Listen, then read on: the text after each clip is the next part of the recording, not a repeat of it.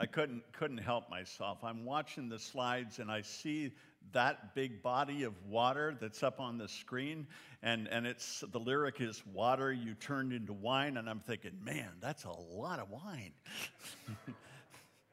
Dude, it's a lot. Well, would you pray with me as we get started this morning? We're going to be treading into Satan's territory today, so we need to be covered with prayer. Lord, I thank you that I am a child of God and that I am covered by the blood of the Lamb. Lord, as we explore Satan's territory today, I thank you that we don't have to fear. Our faith is in you, you who created the universe. Between you and Satan, there is no contest. Satan is already a defeated enemy. Lord, protect us from his lashing out or disruptions. We stand before you in the full armor of Ephesians 6, ready to engage in this spiritual war as you direct us. According to the scriptures, we take authority over this place and over these people, and we place them in your care. In Jesus' name I pray, amen. There was an old professor of mine who used to say quite a bit that Satan is not subtle. Often in situations, he will overplay his hand because of his pride. He just can't resist. You know, there's always that just a bit too much overdone that sometimes clues you in when you're engaged in spiritual warfare. When we encounter Satan, we have to remember that we have the strength of Christ to support us. And we have the foreknowledge and the knowledge that Satan is a defeated enemy. Even so, we confront him humbly in Christ's authority and not ours. Satan still has teeth, you know, and he will bite as many people as he can until the day when that place created for him and his demons is shut and shut tight. The truth is that we are engaged in a spiritual war every single day of our lives. We think of it as something like a special thing we do or a special occasion or something that you engage in only when it's necessary. But the truth is you're already in it. And you are in it as a believer all the time. It's real. And it will be real until the final conflict that takes place, however that unfolds. Now, we know that Satan has been defeated, and we ultimately know that he will be vanquished entirely. And we wait for that day with great anticipation. In our series this morning, our passage in our series on Revelation is Revelation chapter 12. Do any of you watch superhero movies? Anybody at all? You know what an origin story is? An origin story is how the person came to be what they are or how they are. You know that Spider-Man got bitten by a radioactive spider. You know, that's part of the Spider-Man lore. Bruce Banner got exposed to gamma radiation and turned into the Hulk. Elon Musk got exposed to money. And we're not quite sure what happened. As a counterpart, every hero has a villain in those stories. And it's based on the age-old conflict between good and evil. Every supervillain has an origin story, how they came to be who they are and how they came to be what they are. Before the opening act of the second half of Revelation, and we're at about the halfway point or just past, Jesus reveals to John something about Satan's story and about his battle against God's people.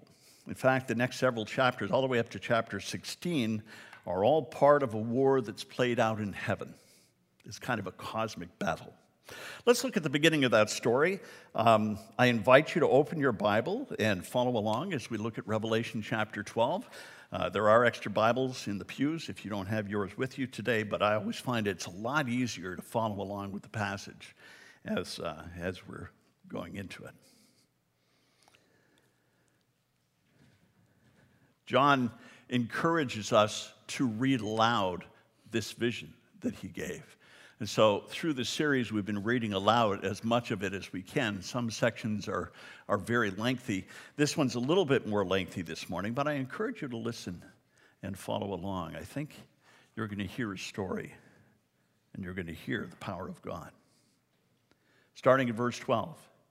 A great sign appeared in heaven, a woman clothed with the sun and with the moon under her feet and a crown of 12 stars on her head. She was pregnant and cried out in pain as she was about to give birth. Then another sign appeared in heaven, an enormous red dragon with 7 heads and 10 horns and 7 crowns on its heads. Its tail swept a third of the stars out of the sky and flung them to the earth. The dragon stood in front of the woman who was about to give birth so that it might devour her and devour her child the moment he was born. She gave birth to a son, a male child, who will rule all the nations with an iron scepter.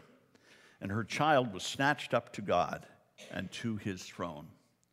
The woman fled into the wilderness to a place prepared for her by God, where she might be taken care of for 1,260 days. And then the war broke out in heaven. Michael and his angels fought against the dragon, and the dragon and his angels fought back. But he was not strong enough, and they lost their place in heaven. The great dragon was hurled down, that ancient serpent called the devil or Satan, who leads the whole world astray. He was hurled to the earth, and his angels with him. And then I heard a loud voice in heaven say, "Now have come the salvation and the power and the kingdom of our God and the authority of the Messiah. For the accuser of our brothers and sisters who accuses them before God day and night has been hurled down. They have triumphed over him by the blood of the Lamb and by the word of their testimony. They did not love their lives so much as to shrink from death, and therefore rejoice. Rejoice, you heavens, and you who dwell in them. But woe to the earth and the sea, because the devil has gone down to you, and he is filled with fury, because he knows that his time is short." When the dragon saw that he had been hurled to the earth, he pursued the woman who had given birth to the male child.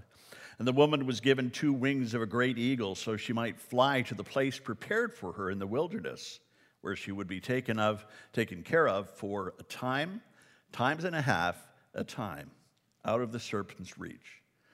And then from his mouth the serpent spewed water like a river to overtake the woman and sweep her away with the torrent. But the earth helped the woman by opening its mouth and swallowing the river that the dragon had spewed out of its mouth. Then the dragon was enraged at the woman and went off to wage war against the rest of her offspring. That's those who keep God's commands and hold fast their testimony about Jesus. Long piece, but it reveals a whole lot about who Satan is and what the battle is between Satan and God's followers. In this chapter, there's really 3 main characters we want to jump in and look at. There's the woman, the child, and the dragon. And then the chapter is really divided into 2 parts. It's divided into the part that talks about Satan's fall, and the second half really talks about the war that Satan engages in. So let's take a look at that. We want to encourage you, as we had before, to remember that don't get lost in the little details. You know, it's very easy to get caught up in trying to figure out, you know, what's the big toe on this beast and what's this eye mean and this horn over there. You know, like, don't get lost in those details. Look for the big picture. Look for the themes, because that's where you're going to get the most spiritual benefit. So let's look at the characters. Let's start with the first one revealed, and that's the woman. It says in this scripture, the great sign appeared in heaven, a woman clothed with the sun, with the moon under her feet and a crown of 12 stars on her head. She was pregnant and cried out in pain as she was about to give birth. Now remember, this is a sign in heaven. Sometimes sign means stars, sometimes sign means just some vision or something that you can see, but a sign appears in heaven, and this is the sign. When we look at this passage, you know, it's pretty obvious when you first look at it that part of it, at least on the surface, is talking about Mary about to give birth to Jesus, right? That's pretty obvious. More than 90 years before John began writing his piece, the ultimate confrontation between good and evil, between Satan and God, began to take place. This confrontation was beginning. Now, in this passage, I want you to know that Mary represents, or this woman represents more than just Mary. This woman also, throughout the passage, you'll find will represent believers. Those Jews who turned to Christianity to follow Jesus, and those Christians that were their offspring that came afterwards. So we're talking about the church, right? So she represents all of God's people and all of God's plans for humanity. It says she's clothed with the sun, moon under her feet, and 12 stars on her head. How many tribes in Israel? 12. So you see that repeated over and over all the way through Revelation. That 12 theme will come up again and again, either the 12 apostles or the 12 tribes of Israel. That's how you get the 24 elders that you see in heaven. Well, we want to understand what happens to God's people, to those who come to believe in Jesus, and all of the generations that come after that.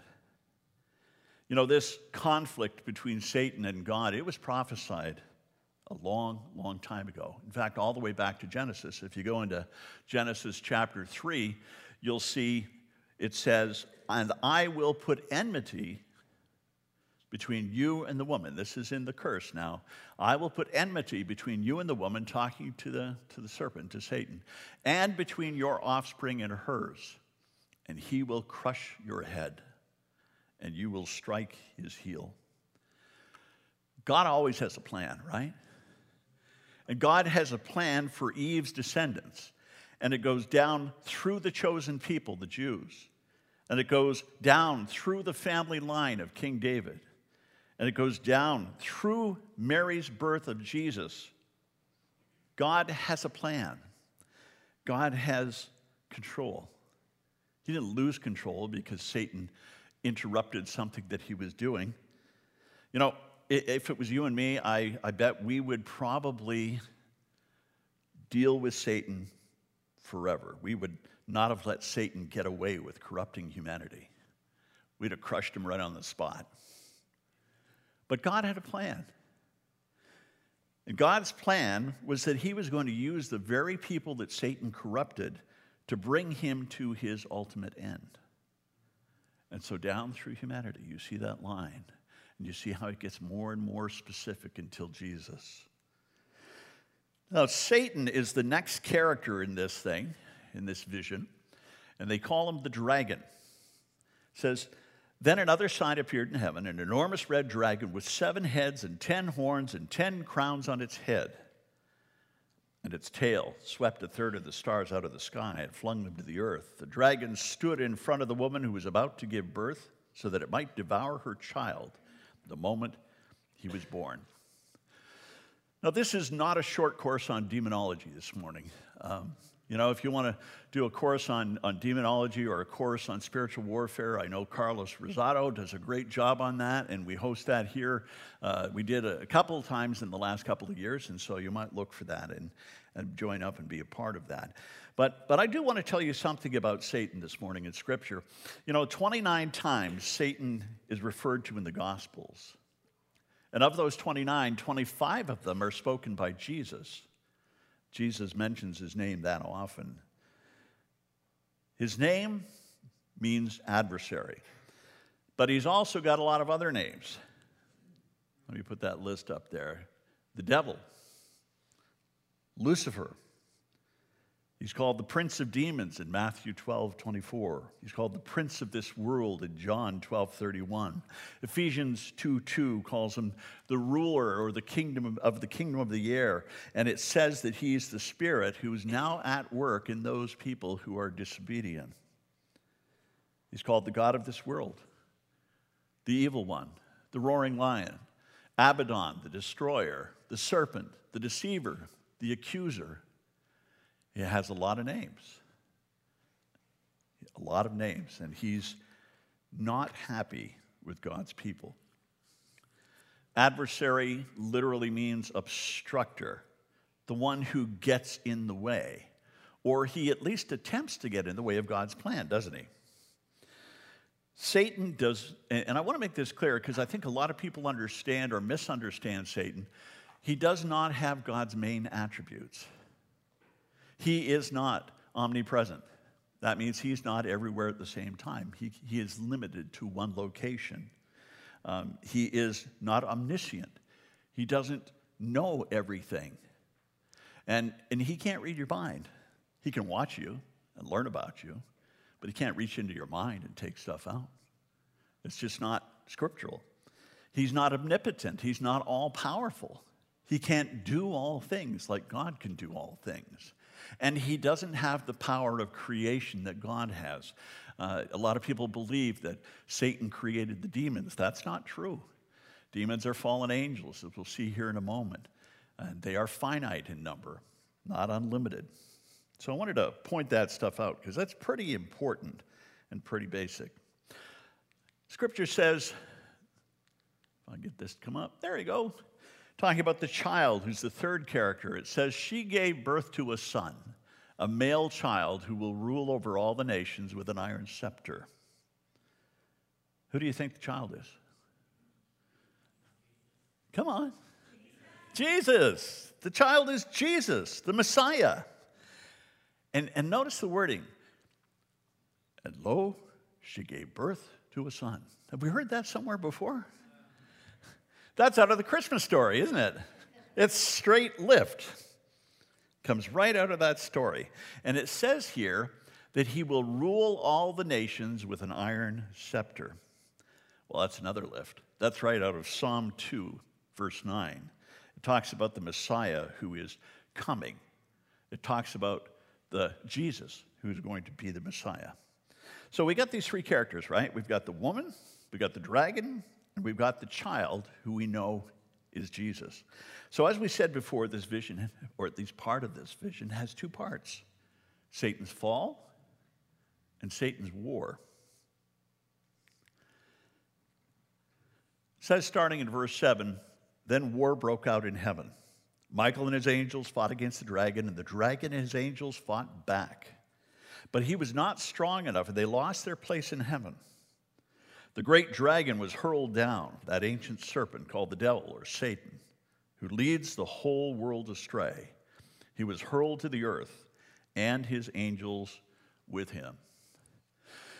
Now, a lot of people believe that the third of all of the stars in heaven that the dragon's tail swept down are a third of heaven's angels fallen. Now, that may be true. We don't know that for sure. The scripture doesn't explicitly say that. But whatever the number is, that when Satan fell, all of the angels who fell with him or who followed him fell as well. And they are what we call demons. Ezekiel 28 has a prophecy against the king of Tyre, and we believe if you listen to it, it's double language. It's also speaking about Satan. It says in this prophecy, you were the seal of perfection, full of wisdom and perfect in beauty. You were in Eden, the garden of God. Every precious stone adorned you, carnelian, chrysolite, emerald, topaz, onyx, jasper, lapis lazuli, turquoise, and beryl. Your settings and mountings were made of gold on the day you were created. They were prepared. You were anointed as a guardian angel, for I so ordained you. You were there on the holy mount of God. You walked among the fiery stones. You were blameless in your ways from the day you were created until wickedness was found in you. Through your widespread trade, you were filled with violence and you sinned. And so I drove you in disgrace from the mount of God. And I expelled you, guardian cherub, from among the fiery stones. Your heart became proud on account of your beauty. And you corrupted your wisdom because of your splendor. And so I threw you down to the earth. Satan was a guardian angel. He was a cherub. He was among those angels that were closest to God in the throne room of God. And he served before the stones, the fiery stones of the altar of God. You might remember Isaiah chapter 6 when God calls Isaiah, and Isaiah says, I can't have this encounter. I am not holy, and God is holy. And the angel picks up a coal from the altar and touches his lips because he says, I am a man of unclean lips, and God cleanses him. And that's the coals that we're talking about right here, the coals from the fire of the altar. Well, then Isaiah talks about Satan. He says, "How you have fallen from heaven, morning star, son of the dawn. You've been cast down to the earth, and you who once laid low the nations. You said in your heart, I will ascend to the heavens. I will raise my throne above the stars of God. I will sit enthroned in the Mount of Assembly on the utmost heights of Mount Zaphon. And I will ascend across the tops or above the tops of the clouds. And I will make myself like the Most High. That you are brought down to the realm of the dead, to the depths of the pit." Satan is full of pride. Satan is arrogant. He's a usurper. He wants to be a ruler. He's a ruler wannabe. And he tries to take over heaven. That's Satan. And the rest of this chapter, it talks about that war of Satan. You know, after Satan is cast down, there's kind of a song. I know songs or poems in Scripture, especially in the Revelation, you know, it says a voice spoke. Well, it could be the choir speaking in one voice, or it could be simply one of the angels speaking. But it begins by saying, "For the accuser of our brothers and sisters, who accuses them before our God day and night, has been hurled down." There's a celebration. These guys are happy that this has happened. And they're singing about it, or they're talking about it in verse. And in verse 12, it says, there it is. "He is filled with fury because he knows his time is short." His time to rule on earth. His time to be the king of this world. His time to instigate persecution is almost done. His time before the final judgment is getting smaller and smaller. So for Satan, it's all coming to an end. So Satan, who cannot defeat God, turns his fury, turns his anger on God's people and does his best to defeat them. And he starts a war. It says, "When the dragon saw that he'd been hurled to the earth, he pursued the woman who had given birth to the male child." A lot of symbolism in this last part of the chapter, a lot of it. It's a bit confusing, but essentially, as we said, the woman represents the believers of God, those who would come after. And they're pursued by Satan. And God takes the woman to a safe place for keeping during a period of time. Verse 17 kind of sums up Satan's war nicely. It says, it really does say, "Then the dragon was enraged at the woman and went off to wage war against the rest of her offspring, those who keep God's commands and hold fast their testimony about Jesus." So you remember at the beginning we talked about this woman representing all of God's people, believing Jews and Christians alike. He pursued them because he couldn't stop God from winning through Jesus on the cross. And it was no contest. But that's how Jesus defeated him. And because Satan was unable to take the place of God, because God is powerful beyond Satan could even dream of in his biggest dreams, Satan was cast out. And because he wasn't able to kill Jesus, God's Son, at least not permanently, he waged war on believers. He declared war on everyone who believes that Jesus died on the cross for their sins. He waged war on those who believe in the resurrection, those who have received Jesus as Lord and Savior. He hates all believers, and he wants to stop you from believing in Jesus and following Jesus. And he'll do this by any means possible. That's the battle. That's the war that we're engaged in. Now, you may have noticed when I was going through the first part that I skipped over verse 11. I want to put verse 11 up because it's pretty key. Verse 11 says, "They triumphed over him by the blood of the Lamb, by the word of their testimony, and they did not love the lives so much, or their lives so much, as to shrink from death." So it's talking about believers and martyrs here. And how did they overcome Satan? How do we overcome Satan when this vision becomes fulfilled in the future? God's followers in the day of this prophecy defeat Satan. How? By the blood of the Lamb and by the word of their testimony. The blood of the Lamb is the sacrifice of Jesus on the cross. They were under God's blood. Jesus shed blood on our behalf. We're going to commemorate that here in communion here in a few minutes. Their sins were covered by that blood that Jesus shed. Their sins were forgiven.